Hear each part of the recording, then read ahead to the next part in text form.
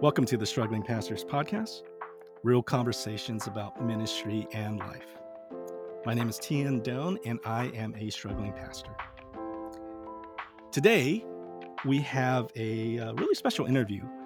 I'm interviewing a friend of mine. His name is Mark Lee, a pastor of a large growing church in the Los Angeles area, Vantage Point Church, and man, they're just doing great. They just moved into a brand new, beautiful building, and they're growing. They sent out a church planter, and they're working on planting more churches, and they're just doing great. But in this interview, we talk about how Mark had, in the midst of this pandemic, how he struggled, how he had a panic attack. And we talked about, we're going to talk about self-care and balance and having rhythms and being intentional about healthy habits in your life. So it's a really, really encouraging episode. And we're going to hear from Pastor Mark Lee.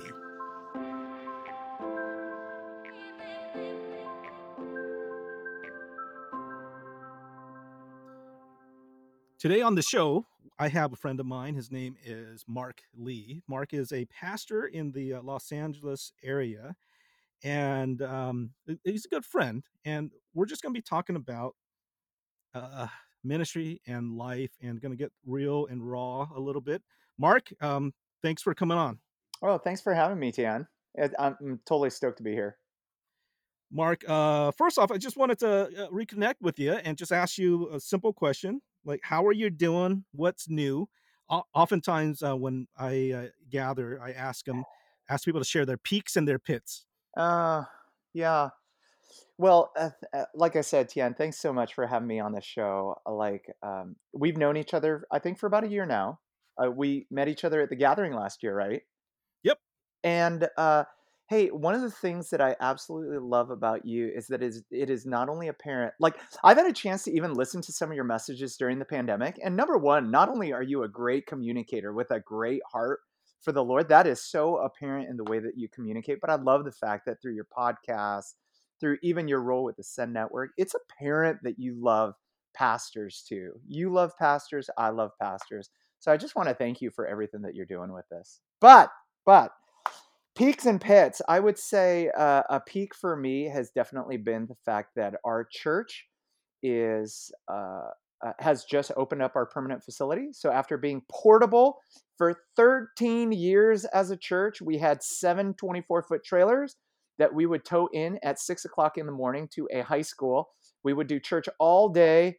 For many seasons, we had a fourth service where we wouldn't tow out until 9 o'clock at night. And finally, after 13 years and 8 years of raising funds and casting vision for this permanent lighthouse that we have in our community, finally we've opened it. And so that has been super exciting. I've been telling our church, we've been talked about this boat 8 years ago when it wasn't even raining.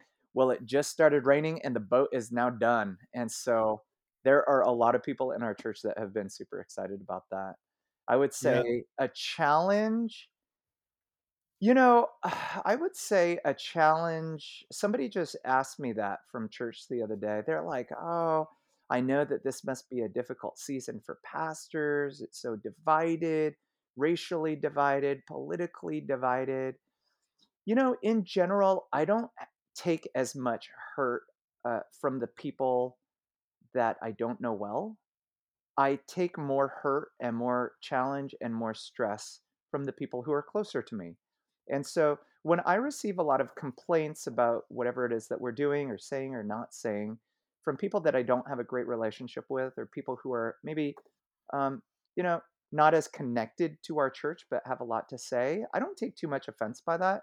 I think during this season as a leader, it's been my job to keep the staff together. And this has just been a high stress season. And so this has been a great and wonderful opportunity for me to shepherd my own staff through all of this stuff. It's required me to, at times, pay attention or even neglect my stuff. There's a season to deal with my stuff, and that season has been not now.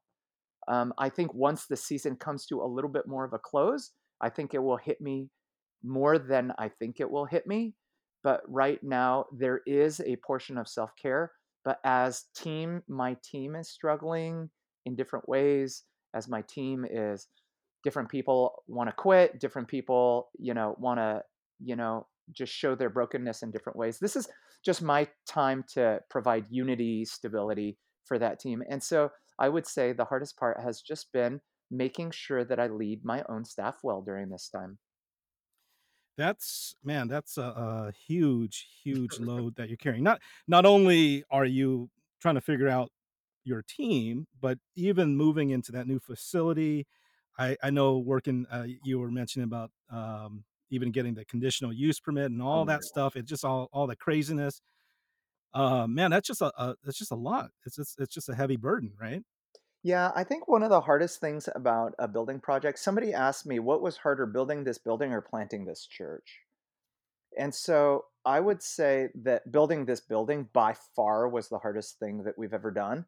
Not only because we still have the weekly grind of church and everything that happened with COVID, but also because this building was so outside of anything I've ever done in my entire life.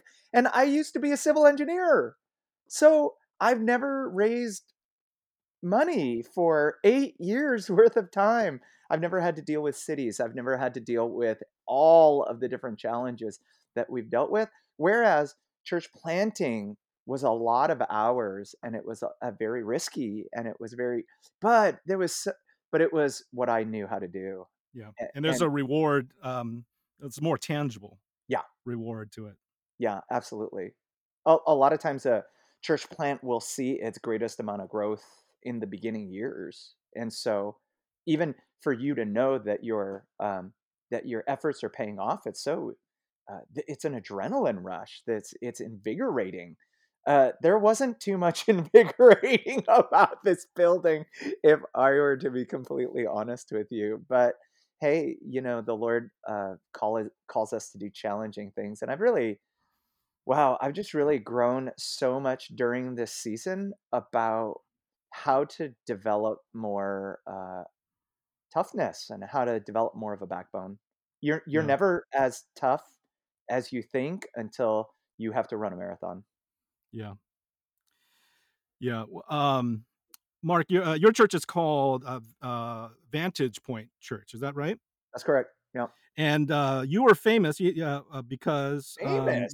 you were famous because you were the poster boy for portable church industries, right? For every church That's so planter, funny. at every conference saw a video of you setting up your That's church, and crazy that you isn't would that even right? say that. Yeah, I mean, I don't know how many people have seen that video, but man, I watch myself and I just feel like I was in such a bad mood that day. Like, I'm so serious in that video. I'm not that serious in real life, and I was, like, so I don't know, I was like the Jeremiah the weeping prophet in that video, I feel like.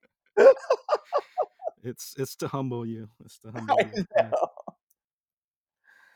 know. Um, one of the reasons why I asked you to come on board, and to share your thoughts is this. I think a couple months ago, I think it might have been in December, you led a session about self care, and you talked to a group of church planters in the LA region, just Mhm. about self care during this time, and you were sharing some really open stuff about yourself and your own journey. Yeah, I'm wondering if you could share some of those lessons with us. And first off, the importance of self care in the Yeah. ministry. Yeah, I think the importance of self-care is that it's so important just simply because there's no such thing as balance. We always want to lead towards this balanced life.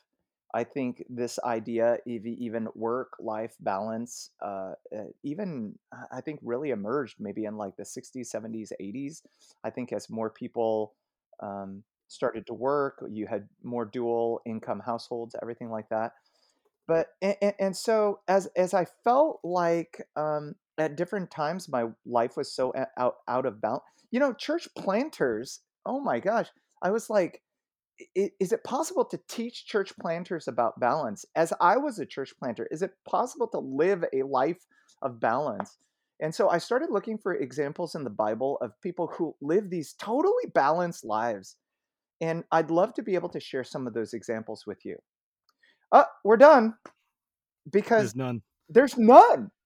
Was Elijah did Elijah live this perfectly balanced life? No, he was so imbalanced that he sat underneath a tree and asked God to kill him of all things. Yep.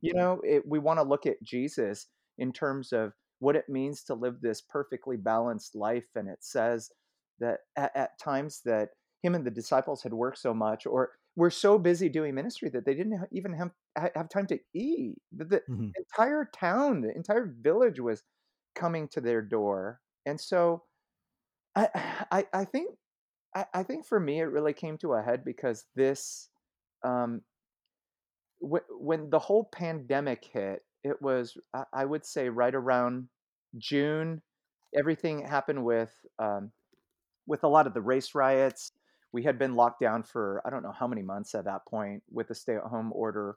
I ended up getting COVID very early on in the pandemic. It was late June. And I remember in that moment just having this panic attack. And and I had never experienced anything like that in my life. The stress of the building, the stress of ministry, the stress of culture, the stress of isolation, the stress of everything. And I remember even my wife just coming to me and just saying, "Hey, like I, I think you need help." And so she was like, "Hey, have you ever thought about seeing a counselor?" And I was like, "I don't know, like only every time you ever tell me that." And so this is when I really started. I mean, this whole idea of spiritual health has been always pretty important to me. This idea of endurance has always been very important to me because I am a marathon runner. I'm training for a 12-hour race right now that's going to last from 8 o'clock in the morning to 8 o'clock at night. So, this whole idea of putting one step in front of the other has always been extremely important to me. But then, with everything that I knew, with everything that I had applied, I had still gotten to a point this summer where I didn't know if I was going to make it to any type of finish line.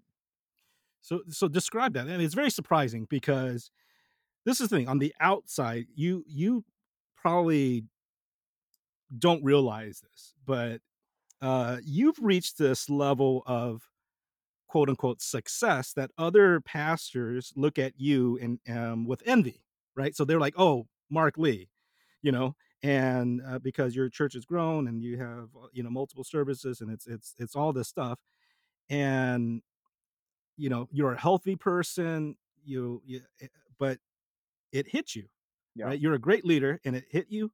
You have the right theology, you love Jesus, but all Yeah. of a sudden you got this panic attack. I mean, can you describe like what was going on? Describe that for people who maybe some early warning signs? Well, what happened to me in the moment was I had been. I think you only quarantine now for 10 days. We know so much more about COVID than we did back then. I mean, even just in terms of the number of days that you quarantine to how it is that you treat it. But I mean, I had been isolating myself for 2 weeks. We had been dealing with why we're not meeting as a church when other churches are meeting. Why aren't we saying this? Why are we saying this? And so I had gotten to a point at night after being separated from my wife and my children for 2 weeks, sleeping in a room all by myself, watching really nothing but Netflix and having a meal slid to me through the door like I was some kind of prison inmate. I remember just just uh, just being in this fog of I of of of of being so terrified of even the small things. There's nothing about fear that actually makes sense. That's why fear in itself is so illogical, right? My 9-year-old still can't sleep through the night, and she's coming at 2 o'clock in the morning because she maybe saw a shadow of a spider. Like there's nothing about that fear that makes sense at all. But in that moment, I felt like the waters of my spiritual life had just become so murky that um, everything that I had learned about endurance, just make it through the next step. Don't think about how this is going to feel 2 hours from now. It all of those skills had left me in that moment. I think I was so tired that I just didn't have any more coping mechanisms, if that makes sense. Yeah. My coping mechanisms were, hey, there's so much to look forward to, just make it Yeah. through this day. But and so I think you had a previous question of how do I see that coming? Yeah. Well, first let's talk about that fear for a second. You said something that was kind of interesting because fear is illogical, and but it's like Maslow's hierarchy of needs. It's like you're Yeah, in that place where you don't care about uh your goals, or you just know that you feel unsafe, yeah, and this emotion just kicks in, and it's like you can't think or right, logic your way out of that, right? right, It's right. fear is just like it grips you. Yeah, people who struggle with suicide, talk about what is it? I don't think this is the term. I'll go back to a running term. A running term is that you can get into something called the pain cave. And so the pain cave is a place where everything becomes so dark that you just cannot possibly see your way out of it. Like it just hurts so bad that that you just that you've lost all coping mechanisms, that you don't think that there's any way that you can get out of this. That the pain is way greater than any type of payoff could be. And so I think in that moment, that's the way that I felt, that this had just become such a big problem that I just cannot see past the problem. I cannot see that there are going to be better days tomorrow. There's a big problem today, and I just don't know how to overcome it. And so I had gotten to that. It's amazing what a good night's sleep will do. It's amazing what community will do. Just even coming out of isolation, it's amazing what even physical health and returning back to physical health will do. Most pains are temporary. They do pass, even in the running world. You feel pain, but your pain does not extrapolated out, and you don't always feel worse. Pain comes in waves, pain comes in seasons. But when you're in that pain cave, you can't see that. The only thing that you can see is the darkness in front of you. And so that was a hard time. What did that period do to your heart, and mainly about empathy for others and even for yourself? Yeah, I mean, I think as I've gotten older, period, um, I heard a great podcast with uh, with Palinka. He's the general manager of the Yeah, yeah. Lakers. Rob Palinka. Yep.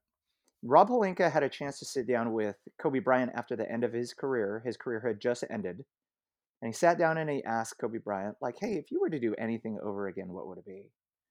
And he was actually surprised by Kobe's answer. He said, I think I would have shown more empathy, which actually seems exactly opposite from the Mamba mentality, right? Yep. Mamba mentality is all about it's my way or the highway. And so in the beginning of Kobe's career, that's very much so kind of what happened with Shaq. Man, how many more championships would Kobe had won if Shaq was still around? But that wasn't necessarily the case.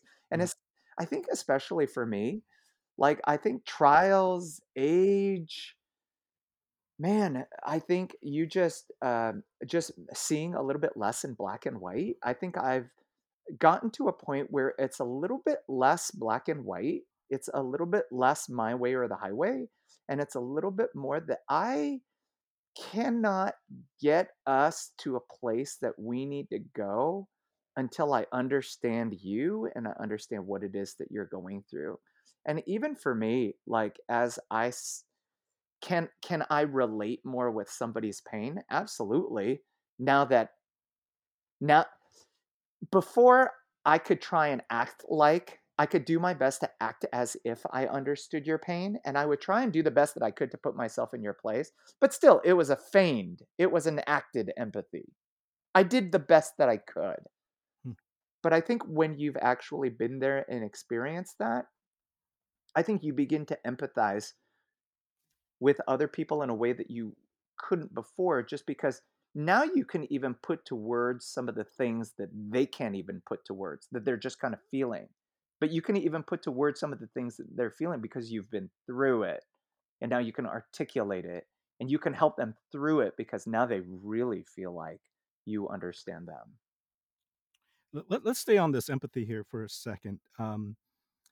I read somewhere that our ability to show empathy to other people is connected to our ability or lack of ability to show empathy to ourselves. Mm, And oftentimes, the pastors are the worst ones. Like pastors are the least empathetic to themselves, and they're their own harshest critic.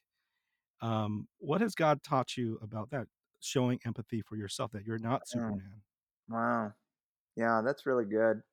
Especially coming from an Asian context. We are both Asian, come from an Asian American background. Um, I don't know if how much of your audience is Asian American, but especially in light of the fact that, you and I probably grew up with this success oriented mindset, this honor shame Mhm, culture. And the way that you brought honor to yourself and the way that you brought honor to your family was through success, through your SAT scores, through how many trophies you won, um, through where you went to college.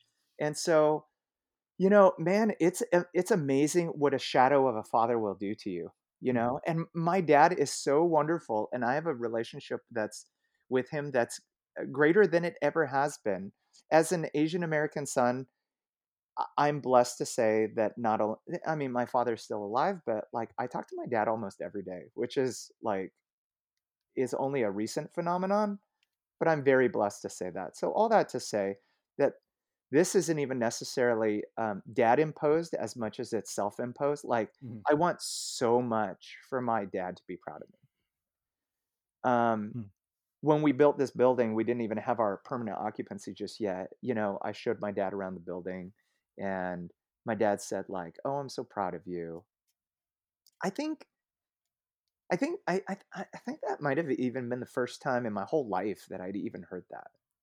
And and I'm a 48-year-old man. Like my if I play golf with my mom, and I hit a good shot, and I'm an awful golfer. I'm like the worst golfer in the world.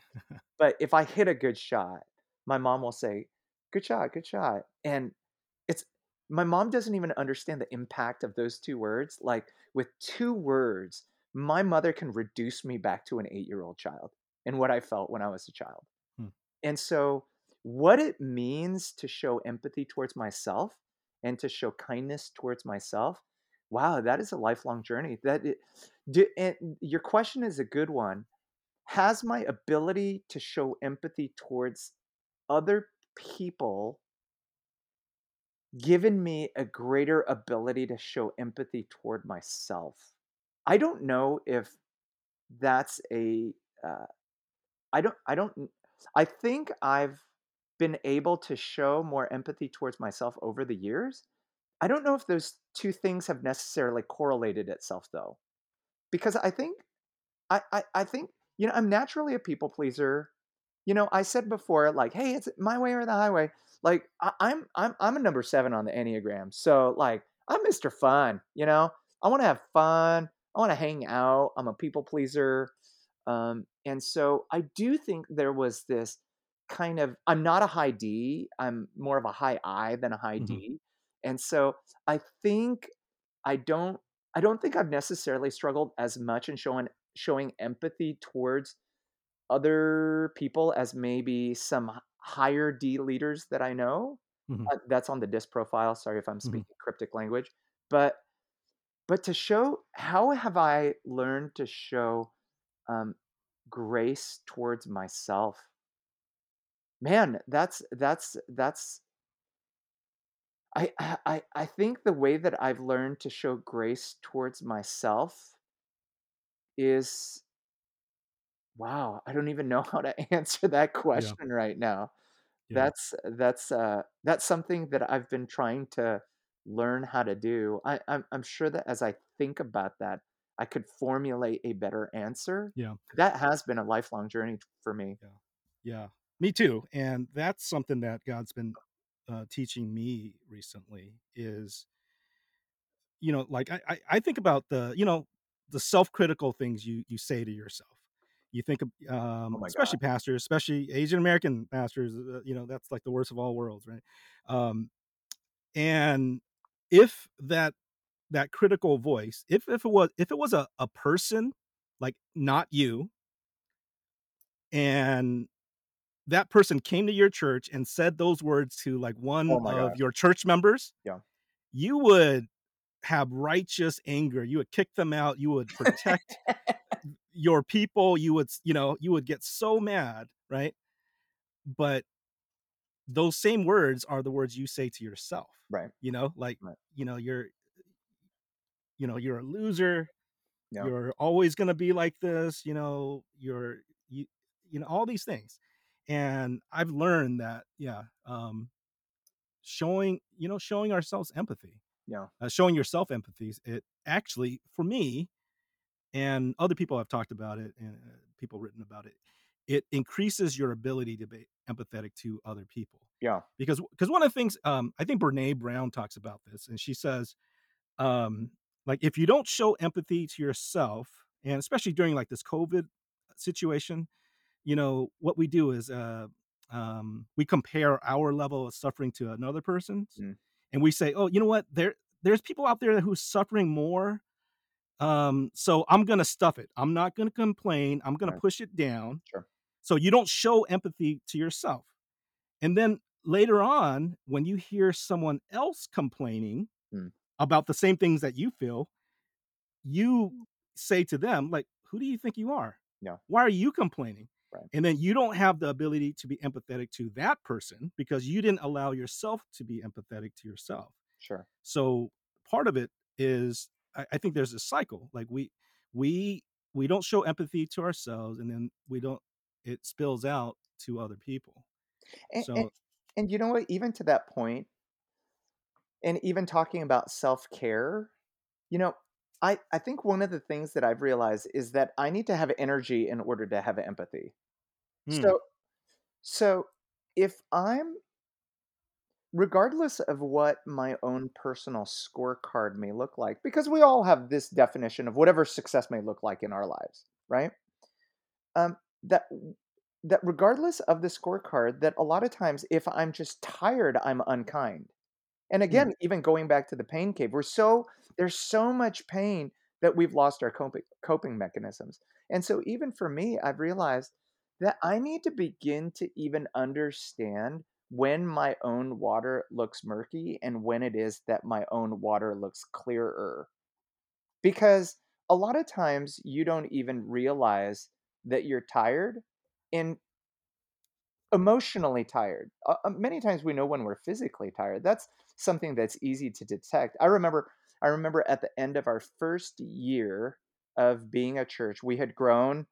The first year we had seen a lot of growth in our first year. We wanted to be able to keep that growth going, and so we had somebody come in and do a day's workshop with us to help us do some strategic planning. And after that time, he took me out for coffee and he said, "Okay, Mark, I know how the church is doing. I know how the team is doing. I spent the whole day with the team. Now I want to know how you're doing." And all of a sudden I started crying. It was so embarrassing. We were at Barnes and Nobles and I was just all and in that moment I had been living off of such adrenaline that I didn't even know that I was tired until he asked that question. And so, and because no one you're constantly asking other people how right. they're doing, and and who's caring for your soul. Yeah. And this is what I found in myself. I relate to that, except for the Barnes and Noble. What's Barnes and Noble anyways? That The one in exists in. Chino Hills. There's one more. Um, it's that we try to be the best shepherd and pastor to other people, Yeah. and we're terrible at shepherding our own soul. Yeah, that's We're right. just terrible at it, right? Like, where did that come from? That emotion, just when he asked you, just someone that cared about you. Yeah. Like, where did that come from? I mean, it's just you're exhausted. You're Yeah, I mean, I had worked so hard during that first year, and I think it's it's okay going back to even the point that it's impossible to have a life of balance. I think I don't think we should look at balance in terms of day to day. I think we should look at uh, I think it's important not to look at balance, but to look at rhythms. There are different rhythms in life, and there are different seasons for things. You know, there's a season of hard work, and there needs to be a season of rest. Not too many church planters have perfect balance in the first year, and I think that's okay. I think I think a lot of families who have a baby that just have a baby aren't going to live a life of perfect balance, and that's okay. It's a season. But I think it's so important to live in terms of just these rhythms. Um, so, wait, I forgot your original question. What did you just ask me? No, no, no, 'Cause I no. got off on Let's a talk tangent. about rhythms. I like that. Getting back to okay. There's no such thing as balance. Instead, there's rhythms. You got to. Right. There's certain seasons to go hard and focus on certain things, If but it we're not can't be forever. It if can't be we're forever, right? if we're not exhausted at the end of Christmas, if we're not exhausted at the end of Easter, we did it wrong. That's what I tell my team. And so there's a place for absolutely putting the pedal to the metal. And I mean, that's exhilarating. That's life giving. I don't want to have balance during those times. But man, if that is the way that we consistently live our lives, we will eventually end up in a ditch at that point. Vice versa, there are also seasons where I don't have to work 40 hours. I can work 20 to 30 hours and I cannot feel guilty about it, you know? But we have just this super weird idea in our heads of what it means to live that, you know what balance means? Balance to me means mediocrity, Hmm. just living life totally in the middle. I want to live life to the extremes, but at the same time, I can't be at either extreme for very long without absolutely torching my life in the process. And so, and so, I think one of the things as we even talk about, even as we talk about, the water being clear or the water being muddy, is even for me, one of the things that I look for is how much am I prone to temptation in my life right now? So, am I prone to medicate? Am I buying too much right now? Like, am I even tempted at this point to avert my eyes to places that I shouldn't? Am I prone to self-pity? That's something that pastors feel all the time, right? When I find myself saying too much so, like, "How come I'm the only one who cares about this church? How come I'm the only one who works hard?" If I'm not creative and I'm constantly recycling things, if I'm prone to misunderstand people that I work with, because boy, does that happen all the time. Oh my gosh, I can't believe you said that. Those are some of the things that I look for in my life. Am I suspicious? Am I overly suspicious of staff people? Because if I begin to go there, then the first question that I ask is not how dare they say that or how dare they do that. The first question that I ask, which is the question that I've asked myself today, by the way, is there something wrong with me? Wow. Because if I'm feeling these things, it may not even be them, it may be me. And so one of the things that I really kind of focus on at that point is, man, I need to focus on uh, that the more withdrawals I make, the more deposits I have to make. We make as pastors, we make all the withdrawals in the world, right? We're constantly caring for other people, but it's just like a bank account. We're constantly making withdrawals, but we're not making deposits In our own selves, you mean? in our own selves. Then we're going to be bankrupt. We're going to be emotionally, we're going to be spiritually bankrupt. We don't, I, there, there, I think during the COVID season, I'll just speak of myself. I may have worked less hours than I have in the past, but I have probably borne a greater weight and a greater pressure than I have in my entire life. And I think it's okay to give ourselves permission to just say, you know what, it's a season and you just need to make a lot more deposits during this time.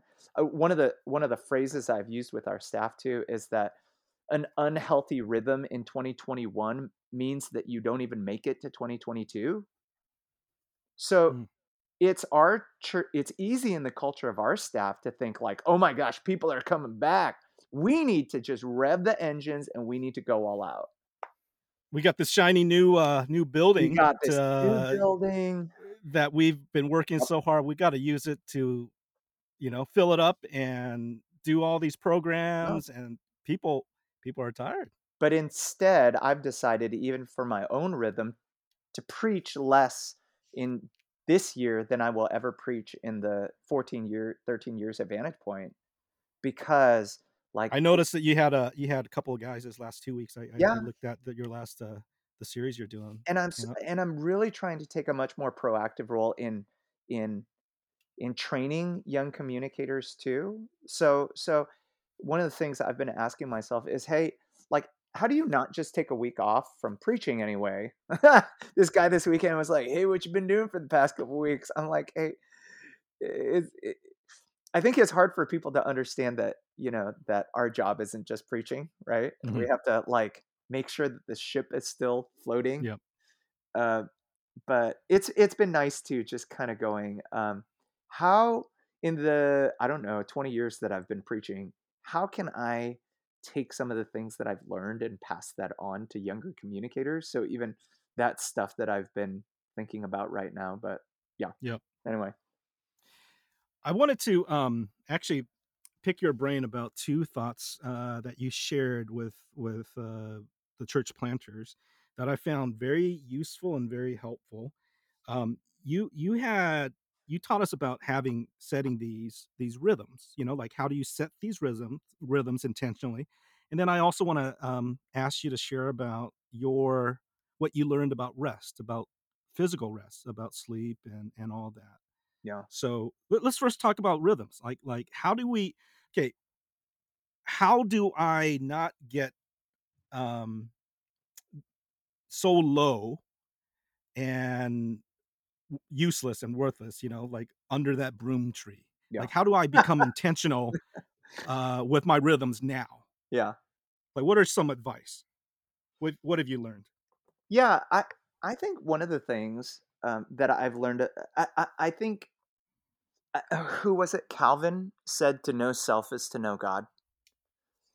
I think it starts with it starts with the of course the biblical idea that there seems to be this rhythm of what I do every day, this rhythm of Sabbath that I do every week, this rhythm of Sabbath that I do every year. There are different rhythms of life that follow, you know, the rhythms of the solar system, even. God has created a divine rhythm of the day, the week, the month, the quarter, which is the season and the year. So I do think that the Bible speaks to some of those things. So love to talk about that first. Yes, let's talk about that. Like, I mean, this sounds so remedial, but I mean, even just the daily habit of meeting with God sounds so elementary, but it's almost kind of like what Dave Ramsey says about money, right? Uh uh it's 20% head knowledge and it's 80% what you actually do. Mhm. Meeting with the Lord every single day and making Him the center and the focal point of my life, where I am listening to Him and speaking with Him and having a dialogue with Him, spending time with Him, that is so easy to talk about, but that is so difficult to make a habit out of every day.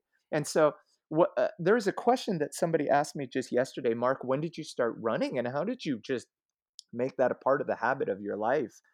Um, when I went into this church planting journey, even my quiet time wasn't very stable and consistent. And so as I was going into church, but not, in the weekly rigmarole of church just yet, one of the things that I established was this idea that, like, if I don't get self leadership right during this season before the church begins, the formal church, the church as our little organization begins, well, then, like, we're going to die. I'm going to die because because I won't be able to uphold the weight of the church that I'm about to carry. And so, that's when I really got my own personal habit set, my own quiet time, my own my own uh, my own uh, my own date night, my own relational habit set, my own physical habit set. I remember talking to somebody before to a church planter, and I was like, "It's gonna during this season, it's gonna be really important to take care of your health, to work out, to run, to do something." It was like, "I just don't have time to do that." Hmm. And I said, "Listen, the president of the United States has time to work out. And so if the president of the United States has time to work out, then you have time to work out." So it's not necessarily if we have time or if we don't have time. It's is this really a priority in our Yeah. lives? It's that I don't have extra time without having to change anything, you Right. know?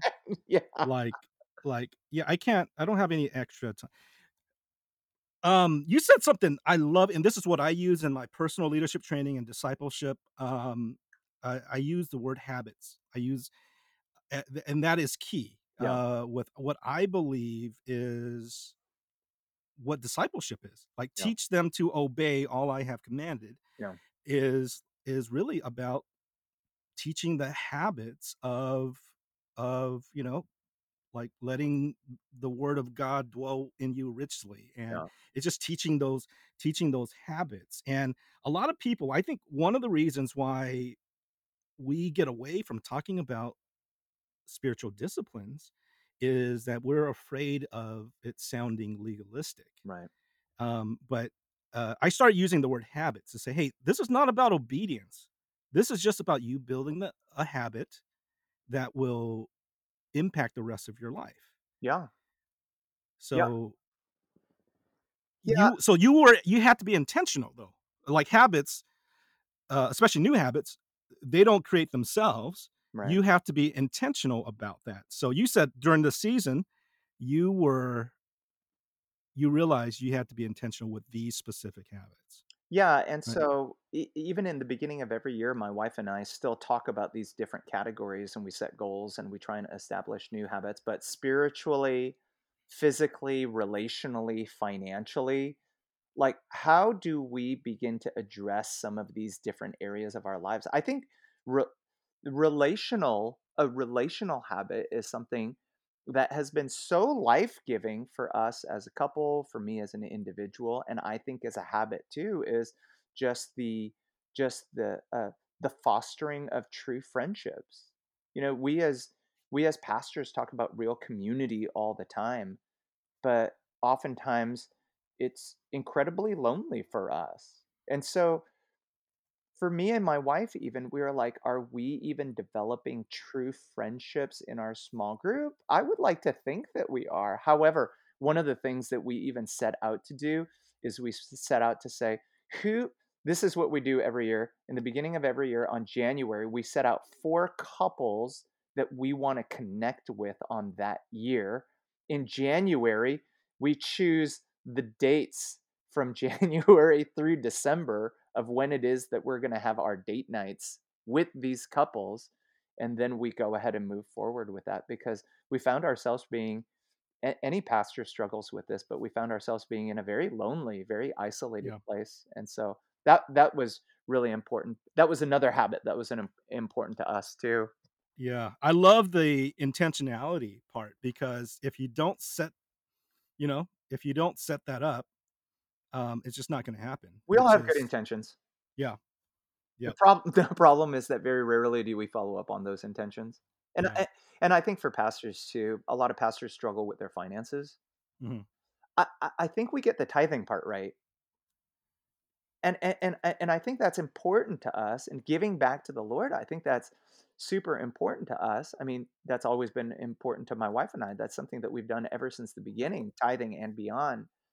But it's so easy to have the rest of your financial life be a mess, and thus then allowing that to create stress. The water just gets murky every place else. If we don't have our financial lives right, Yeah. then oftentimes then I'm too tired to even deal with the things at work. It's causing stress at home and Yeah. all those different things. So yeah, all those habits Yeah.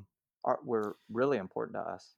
The stress about finances for a lot of pastors that I hear is that they make decisions because of financial they're afraid of the financial impact. It's Yeah. like if hey if we make if we make this change, what about that family?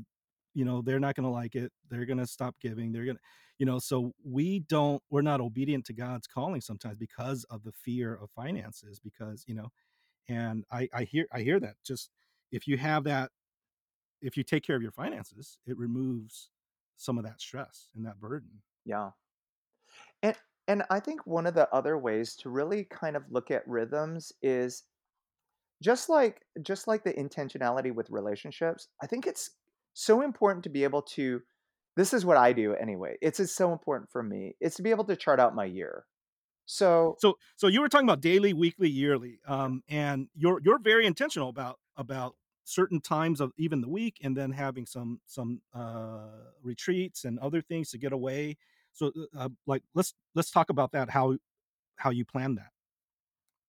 okay, so how I plan my, well, well, like how I plan my week. Is that what you're asking? How I plan my Uh, week and how I plan my year, or how I plan yeah, my day off? just well, both, but like how just seeing that it has to be intentional. Everything that you do, uh, like, is done with intentionality to Yeah, make sure that your soul's in the right place. yeah. Like, yeah, so first off, give us a picture of your your plans, your rhythms, and then let's talk about, how you got there. So Yeah. what do you do? What one of the things that I do is I go ahead and look at one of the things that drains me the most is preaching too much. And I know that just through experience. So if I preach, let's say, even 4 to 5 weeks in a row, I begin to see double. So I call it that I turn into the Snickers guy. Do you know what I'm talking about when I talk about the Snickers guy? Remember that Uh, commercial? Where they're the like, hungry guy? yeah, the hungry Yeah, guy, he's all grumpy, and then it's like, yeah, "Hey, just feed him a Snickers." Like, I turn into the Snickers guy, and so I think it's important to know what it is that triggers you so that you can have a solution to whatever problem it is, because everybody has a different stamina level, and everybody has a different place at which they become the Snickers guy, the place at which the water starts to become murky, and mhm. so for me, one of the things that I do as I just chart out my year is I go, "Okay, I begin to see when it is when I look at, let's say, my preaching calendar, I look at when I don't preach first and not when I preach. So I go, okay, this is my anniversary, so I'm definitely gone. This is my birthday, so I'm gone. This is the 4th of July, so I'm going to give that to the youth pastor. This is Memorial Day. I'm going to give that to the youth pastor as well. I make sure that I have about 17 times on the calendar where I'm not in the pulpit, because I know that if I preach too much, that it's just gonna become taxing for me. So I look at How many all, weeks in a row is that? how many Is weeks in a row. I usually, at this point, I'm 13 years into it. I understand that a church planner who's only a year into it doesn't get this luxury, but but to answer your question, I usually preach. I think this year I'm gonna end up preaching 30 times out of 52 times. But I traditionally have spoken about 35 to 37 times, I would say, over the past, I'd say about the past 5 years or so. But this is where it's easy for some people to go, "Oh, I could never do that," and then just never do it. But I think the point is, hey, could we work towards it? Do you think maybe you could just take, if it is something that's tiring for you, and if it is something that's a withdrawal and not a deposit, I'm not saying anybody has to follow my certain rhythm. If it is a withdrawal and not a deposit, then how can we get to a place that we want to get to over, let's say, within the course of the next couple years or so? You yeah. know, so I do that. I usually take off about a month during the summer, and that started with just a week. It took me a while before I could take a week's vacation, and then I ran into a mentor of mine, and he said that he's never taken a sabbatical. He doesn't have any problem with pastors that take sabbaticals, but he just said that what he tries to do is he tries to break apart his sabbatical into equal years. So instead of taking, let's say, 14 weeks at one time, take 2 more weeks a year for 7 years. Does that make sense? Mhm. Add that to his vacation time. So I was like, I'm going to do that. So I started taking 2 weeks, and then eventually I worked up to 3 weeks, and this summer I'm gonna end up taking 4 weeks off for the first time. Is it a off, or is it a, quote, "study break," or is it like, I'm not like, I'm going to Europe, or, Yeah, I'm yeah, gonna sit on the beach? What are you that's doing there? that's a great question. It used to be because of my very progressive nature, like a progress-oriented nature, that I would tell my wife, "Okay, we're gonna be away, but, this is a work trip too. This is more of like a sabbatical. So I'm gonna be working in the morning, but I'll be with you at night, from lunch on." And that's when I don't know, after a while, I just came to this realization that the purpose is, I think, more to rest and to almost kinda like part of the reason why you get a babysitter is that you wanna look forward to seeing the kids again, you know? You wanna get to a place where, like, "You know what? I cannot wait to see Judah. Oh my gosh, I forgot how much I love that kid with all of his craziness and all." So I realized that, man, that's the primary objective of whatever time I take off. That I need to do whatever I can to get to a place where I'm like, "Freaking, I cannot wait to go back to church, and I cannot wait to get back to work." So what I do now is I don't do anything until I feel the itch and this burning in my bosom to start writing down or reading or doing something. Once I Yep, feel that, then I do respond to it, but I don't force myself into anything simply because the church needs to get its money worth. The yep, church will get its money's worth from me if I don't quit. yep, yep, that's great. The, knowing you, and we had this talk, about preaching, how you love to preach, and even the way you do it.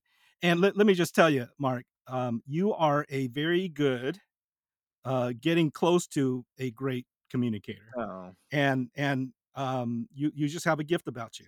And this is the thing, I think a lot of people, pastors, don't want to give that up because they're thinking, well, you know what? Um, no one's going to be as good as me. No, like the church needs me to do this. Uh, Knowing how critical and how focused and planned you are, like you write a script, you memorize the script, you go over it, you're very, very wow, we've talked about precise, this. right? Yeah, we've talked about Right? this. And but all of a sudden, 17, 20 times a year, you're getting the youth pastor up there. You're getting how did you how how did you change it? How did you let go? Because I know for a fact you don't you're not as critical with them as you are with yourself. You kind of let it go a little bit. Like, what did God have to do in your heart to break you of that performance?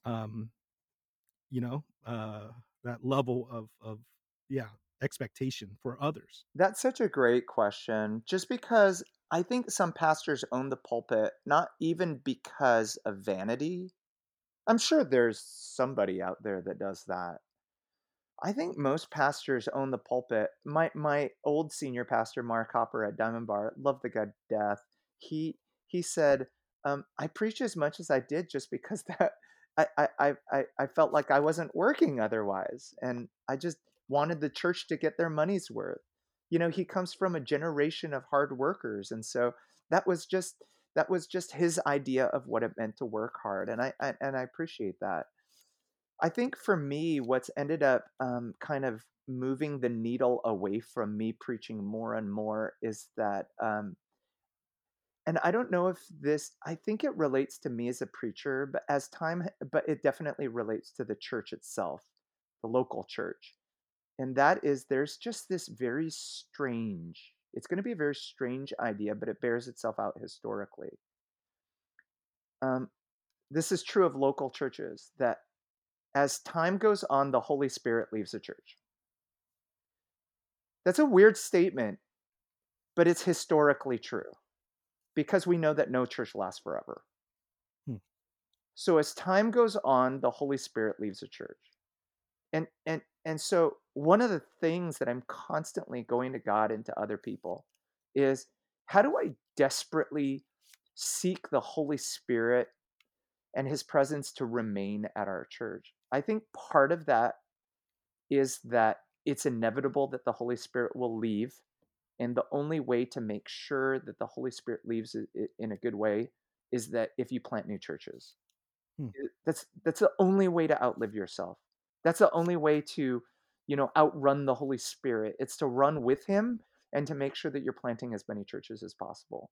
And so I think if we're to plant as many churches, then what's true of the church is also true of me. And not that the Holy Spirit is going to leave me, because I think I can have a more intimate walk with God as time goes on.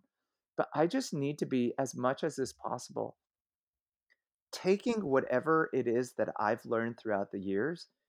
Now that I'm 48 years old, it's hard to imagine that I'm now the senior pastor. I'm the guy that I used to complain about when I was an associate Yeah. pastor. And I am now not, maybe not yet, maybe I am, but I'm reaching more of a sage role, a Gandalf role. It's hard to think that because I'm so used to being the young guy on staff. Yep. You're So, Mr. Miyagi. You're Mr. Miyagi now. but That's how. it's so hard to think that way, isn't it? Yep. Yep. But now one of the things that I've constant the definition of success used to be how many people come to Vantage Point, and now the Mhm. definition of success is how many people can leave Vantage Point. So the definition of success used to be how good can I be, and now the definition of success, now that I'm most likely next year, I'm going to start the second half, most likely of my career at Vantage Point.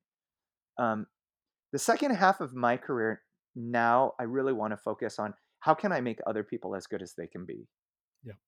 And so, what's helped me let go of the pulpit is not this idea that I am becoming obscure and that people are going to forget about me, which is okay. I mean, I'm sure John the Baptist struggled with that. Like, really? Like, am I nobody? He's sitting in prison. Like, Hmm. he doesn't even know what's going on. He must become greater and I must become less. That has to be my heartbeat. That Yeah. I must become less. So who freaking cares about my obscurity? It's not about me anyway. Yep. But we have a system where all of our communicators have to submit a written manuscript to the teaching team 3 weeks in advance. 2 weeks in advance, you have to perform it to the teaching team. This is me Mhm. included. So I have to still perform my sermon 2 weeks in advance to all the communicators in our church. And then the week before is all about getting your slides to production and refining and polishing at that point. Like all of a sudden, um, like, I'm in much more of a mentoring role where even on Sunday, as I hear somebody else preaching, I'm not just thinking about how obscure I am. I'm just thinking about how useful I'm being in helping put rockets on somebody else's, how I'm helping now put fuel in somebody else's rocket. And that has really helped me. Instead of just thinking, oh, I'm not preaching, I'm not of any use. What am I really doing here on this Sunday? Now I even it's helped me to even think that I can hear my voice through somebody else's voice now. Does that make sense? Yeah. Isn't it a lot of fun? I mean, being the cheerleader, being the mentor, Yeah. there's something really fun and rewarding about it. I think it's even more rewarding than succeeding. What's better than hitting a home run is seeing your child hit a home run. Mhm. And I think, and it's something that you do have to get used to a little bit. So I don't want to pretend like it's so easy the first time it happens. But what's even better than me hitting a home run of a sermon is for me to see another communicator at church hit a home run, to hear everybody else talk about how wonderful their sermon was. And then for me to think, like, oh my gosh, like I had a part to play in that. I think that's the best way for me to outlive myself because my preaching is gonna, I don't know how much longer. I mean, my preaching is still gonna last for a little while, but that's how shallow people think. Yeah. I think deeper people think, how does my voice last forever? And the way Yeah. that my voice lasts forever is for me to invest in disciples who will disciple other people. Yeah. To multiply yourself. Yeah. That's great. Um, Wanted to ask you about what, what you learned about sleep and rest and physical rhythms. Uh, I think your focus as a runner, as an athlete, really has helped me Yeah. understand the importance of that. Yeah, it has. I think a lot of people think, I'll sleep when I'm dead. They think that if we that the less we sleep, that the more time we have to be active, and the more time we have to be productive, and the more time we have to move the ball forward. But research actually tells us the exact opposite of that. That when you think about the most elite athletes in the world, if you think about the most elite runners in the world, and I've even heard this recently about LeBron James as well, that he tries to get 10 hours of sleep a night and tries to take a 2-hour nap during the day. So most professional athletes are asleep as long as they're awake. And I think there's this whole idea of the 10,000 hour rule. So the 10,000 hour rule, I think it maybe in the book Outliers Yeah, by Gladwell. Gladwell Gladwell. Mhm. talks about how we need 10,000 hours to attain this level of mastery. And that's true, that we need to work and we need to work and we need to work. And it's not necessarily about natural talent, but it's about this gritty effort of how much I'm going to be in the trenches and really just give myself, commit myself, exhaust myself to the endeavor. And that's true. But what most people don't know about the 10,000 hour rule study was that these people also slept as hard as they worked. And their rest then allowed them to, on the next day, work as hard as they did. Oftentimes, what we do is that we work hard, we don't rest well, we get to the next day, and we're not as creative. It's cloudy, we're grumpy, our judgment is impaired. You just can't be as creative. And we're not just talking about content creation, but we're also talking about problem solving at this point. Think about a typical 2-hour meeting. Man, you start out really good at the beginning and you just cannot see left from right by the end of Mhm. that meeting. You know what I'm saying? Yep. And even that in itself gives you this idea of, like, I'm just much more productive when the tank is full, and I'm just much less productive when the tank is empty. And Yep. so I learned this from Larry Osborne, but I don't set an alarm clock at night. I wake up when I wake up because my body is not going to sleep forever. My body tells me when I've been rested enough. And so I try not to sleep with I do not sleep with an alarm clock. And I had gotten to I've always been such my wife calls me an energizer bunny. I've always been so active. It's been difficult for me to ever take a nap, but I've realized that if even if I just close my eyes for 30 minutes, that it's life-giving, and it just helps me, and it just keeps the water still running clear. Yeah. That's great. That's great. Uh, Last question here. Think back to young Mark and, like, what would you tell him today, specifically about these what we're talking about, self-care? Imagining, because this is what we want to say to those pastors out there who are also struggling. So what advice would you tell yourself, uh, younger Mark? Well, that's a great question. Um, this probably goes to maybe kind of the biggest aha moment that I think ministry has done for me, that I would want to share with a younger version of me. And that is, I think I went into the church thinking that I was going to save the church, that I was going to save the people in the church, only to realize that the church was there to save me. Hmm. Like, I remember reading one time in a church planting book, it was Steve Sjogren's, not Conspiracy of Yeah. Kindness, but Community of Kindness.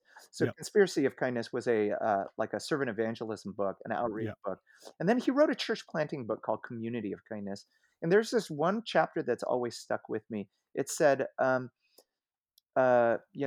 tip number 53, uh, put money aside right now for the for the counseling that you'll need later on your anger issues. Yep. Yep. And I was like, that is the craziest chapter in the world. I never thought I needed counseling. I never thought that I would, I just I'm not in this for me. I'm in this for other people. I'm out to save the world. Look at how amazing that I am. Only to realize, man, that this church has brought out the best and it's brought out the worst in me. And I don't think that's a bad thing. It brought out the worst in me because it was already there to begin with. It Yep. didn't just arrive, it was always there in me.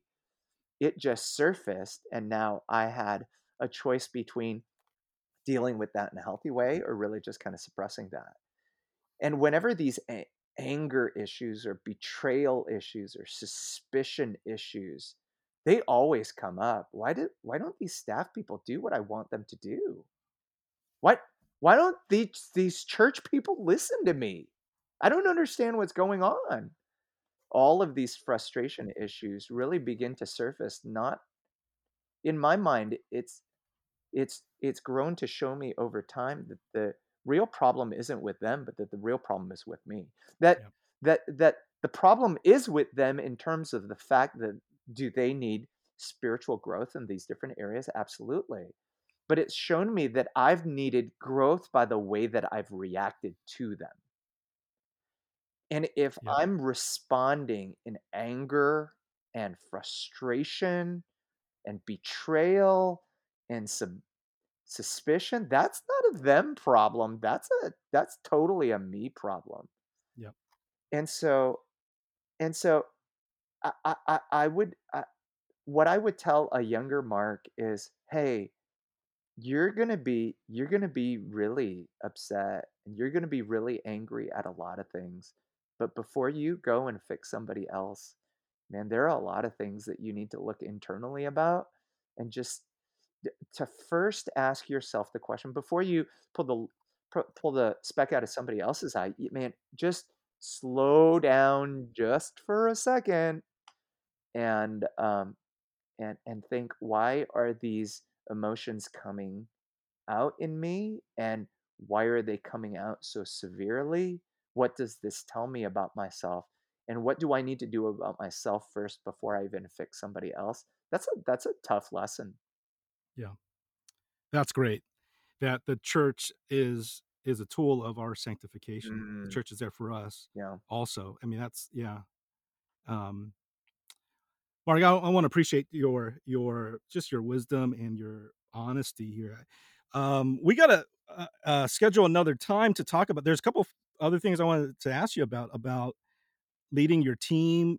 You have a multicultural, multi-ethnic church, and you're leading a team through all these different things, and I would just love to even talk about, those things in the future. Yeah, But, in closing, I wanted to ask, could you, say a prayer for the struggling pastors out there who may be going through some of these things? Can you just pray for God's blessing and presence in their absolutely. lives? And we'll close, with that. That'd be a privilege. Father, I just want to thank you, Lord, for all of those who have taken the time to listen to this podcast. Lord God, it does not we do not take it lightly, Father, that people have taken an hour, half hour, some time out of their life to just have their tank filled, Lord God. And Father, and so we pray for them. We know that especially during this season, Father, there's just a lot of fatigue and there's a lot of just ministry emotions that are going out there. And and and and I pray that, Lord God, that we would see you for who you are, that you are a God that is in control. And when we see a world that is spinning out of control, Father, that we would always bring it back to the fact that we have a God who is completely in control. And if you are completely in control, then you are always working things for your good. And if you are always working for your good, then there is something that there is a purpose for what it is that we're experiencing right now. Father, we don't like pain, we like comfort. But given the fact that you are a loving God, Lord, help constantly remind us that whatever pain we may feel, that it's not to hurt us, but it's to help us. That it's not to destroy us, but it's to build us. Father, help us to see that you are a good God that is constantly remaking us in your image. And if we're feeling anything, tiredness, fatigue, Lord God, we know that it is your strength that will always carry us to the finish line. And so we ask for that, Lord God, that you would carry us, that you would be our paraclete, Father, that you would be the one who sustains us to the very end. Lord God, we love you so much. And we pray all these things in your Son's name. Amen. Thank you for listening to the Struggling Pastors podcast. My name is Tian Doan, and I hope this has been helpful to you. If you found it helpful, I'd appreciate if you would share this podcast with a fellow struggling pastor and leave us a review on Apple Podcasts. Let me close with a Bible verse, Galatians 6:9. Let us not grow weary in doing good, for at the proper time we will reap a harvest if we do not give up. Pastor, do not give up. Until next time, God bless you.